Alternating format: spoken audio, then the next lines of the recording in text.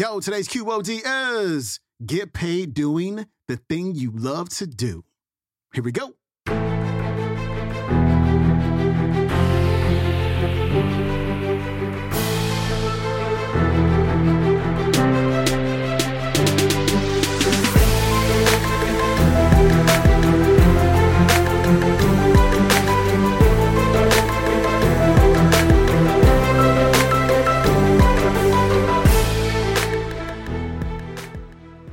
Welcome back to the Quote of the Day Show. I'm your host, Sean Croxton of SeanCroxton.com. We got Jack Canfield back on the show today. He's going to talk about making a living, doing what you really love to do. You want to know what's crazy? Like, my parents were giving me books before I even knew how to read. Like, I've always loved to read, and I have a job now that just allows me to read. Like, I have a book club that pays me really well, and I just read a chapter a week, and then we talk about it on Wednesdays because it's really cool, right? I read stuff, and then I turn what I learn into online programs, and I have such a wonderful time teaching this stuff and connecting the dots and seeing the light bulbs come on for so many people based on what I teach them. Like, that is so cool. You have no idea. I get paid to watch videos on YouTube and take clips from them and share them with you 5 days a week. And I get paid really well to do it. It's pretty crazy. Like, you can do what you really love doing. And I know sometimes it can sound really silly, like, hey, Sean, I love doing this thing. I can get paid to do it. Yes, there's a possibility you can get paid to do it.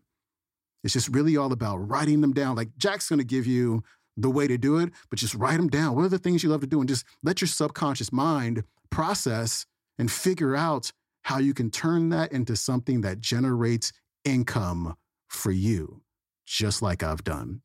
Jack Canfield, he's coming up. Here, I love this quote from Tiger Woods. He says, one of the things my dad kept instilling me was the joy of the game. He made it fun for me. A lot of times I see a lot of kids, they don't enjoy being out there. It's a shame. You're supposed to enjoy the game. I say the same thing about life. You're supposed to enjoy the game. One of the things I try to instill in my clinics is, yes, go out there and give it all you have, but more importantly, enjoy what you're doing. If you're not loving it, you know, all the teachers say, do what you love, the money will follow. Follow your passion, follow your heart. I don't know if Alan Cohen said this when he talked to you, but it was one of the things I learned in his book. Did he mention this concept of hell yes or hell no? Yeah, that's a great idea. If it's not a hell yes instantly, it's called screw it. If you got to be going like, well, maybe, maybe not. Let me I'll make a list. These are the pros, these are the cons. If you didn't get an instant, yeah. I mean, when Lynn Twist, who started the Hunger Project, and I met her about a year ago, said, we bring people over to our chateau every summer, 16 people for a week. I just went. And she said, would you like to come this year as our guest? And I was like, yeah, I want to come. It was like, well, let me talk to my wife, see if we can schedule it. As soon as you're doing that, it's like, it's not good. So you got to be following the excitement, following the juice. Mother Teresa she said, once I asked my counselor for advice about my vocation. I asked, how can I know if God is calling me and for what is he calling me? He answered, you'll know by your happiness. If you're happy, this will be the proof of your vocation. I think it was Thomas Edison said, when your vocation becomes your vacation, then the rest of your life is a blessing. So you want to be doing the thing that you would do, that you get paid for, doing the thing you love to do. In my seminars, I'll have people make a list, 20 things you love to do. When I first did that exercise, I wrote, I love to hang out with really cool people. I love to hang out with intellectuals who are thinking cutting-edge thoughts. I love to open my mail. I love to listen to music. Anyway, I went down my list. Then the seminar leader said, think of 5 ways you could make money doing that. I thought, how can I make money hanging out with really cool people? Well, one of the things I just did 2 years ago, I created something called the Transformational Leadership Council. We have 100 members of people like John Gray, who will be speaking to you tomorrow, and Gay Hendricks, who wrote all the books on relationships. And we get together twice a year for 4 days. And as a result of that, we have now co-ventured all kinds of cool things that have basically doubled my income in the last 2 years. And I'm hanging out with cool people. I'm making money doing the things I thought used to be what you got to do when you weren't working. So you want to keep following that passion. Now, law of attraction says believe. You got to believe it's possible. Trust your internal guidance system. We've talked about that. I want to share with you a story about a guy named Cliff Young. Cliff Young was 61 years old when he showed up at the beginning of a long-distance race in Australia. The race was 875 kilometers. That's about 650 miles. He was wearing overalls. He was wearing construction boots. All the other guys were 25 or 30. They're all in their Adidas, Nike, Puma, Asics running gear. He looks like an old farmer. He actually had galoshes on over his boots, he says, in case of rain.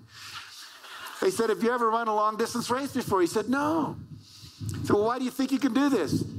Have you ever run a marathon? I mean, this is like 6.5 days. He said, no, but I'm a farmer, and I have to chase my sheep around, and sometimes I have trouble, and I have to chase them for 2 or 3 days, and I don't seem to get tired. I think I can do it. He said, why don't you start with a shorter race? He said, well, this was the only days that were free on my schedule when it was a race scheduled. He said, okay. So all the racers, the gun goes off, and they all take off, and they're really running fast, and Cliff's running like this. They called it the Cliff Young Shuffle.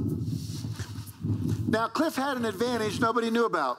Cliff had never talked to a coach. He'd never talked to an elite distance runner. He'd never read Runner's World magazine. He never read a book on long distance running. He didn't know that when you do a long distance race, you run for 18 hours, sleep for 6. Run for 18, sleep for 6. Run for 18, sleep for 6. So he was running so slow, when he got up to the part where everyone was gone to bed, they were all asleep.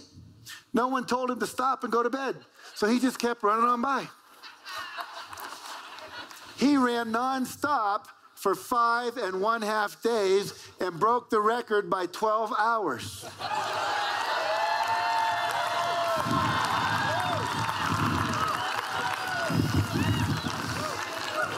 See, sometimes what you think you know gets in the way of what's possible.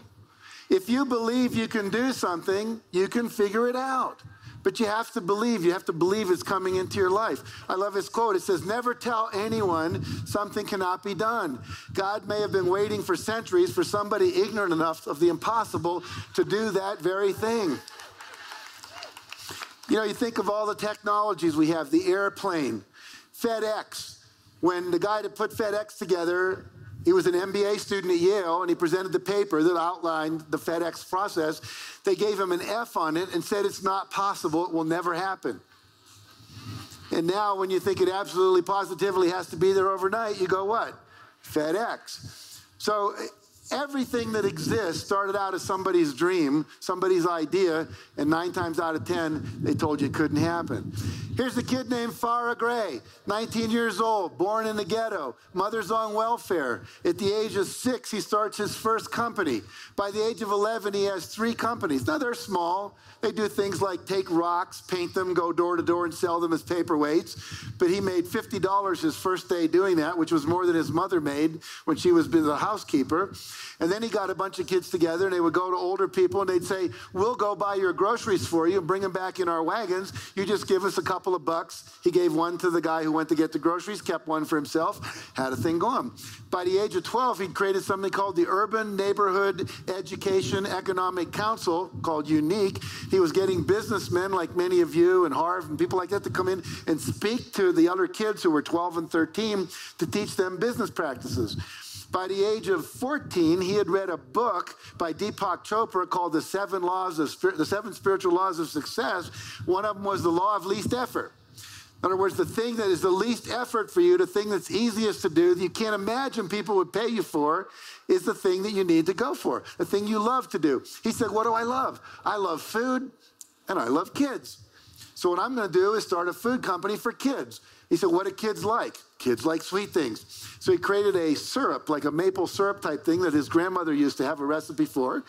And in 1.5 years, he built that company up to, now he's all of 16, and he sells it for $1.5 million. He drops out of high school, moves to Las Vegas, starts a newspaper, opens a real estate agency, then a real estate development company. Then he writes a book called The Realionaire at the age of 19, and he's worth tens of millions of dollars.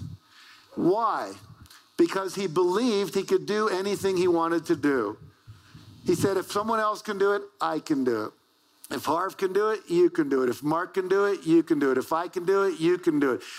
If Eric Wyanmayer, a blind guy, can climb Mount Everest, there's nothing we can't do. But you have to believe it.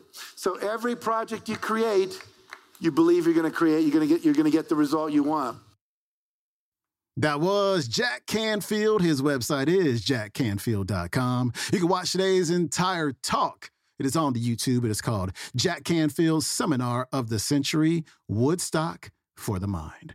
All right, my friend, I will see you tomorrow. Follow me on the Instagram at Sean Croxton and check out my new podcast, Mindset Coach, on your preferred podcasting player. Also, if you want ad-free episodes, go to the App Store, download the Stitcher app, and join Stitcher Premium to listen to the show completely commercial-free. I'm out. I'll see you tomorrow. Peace.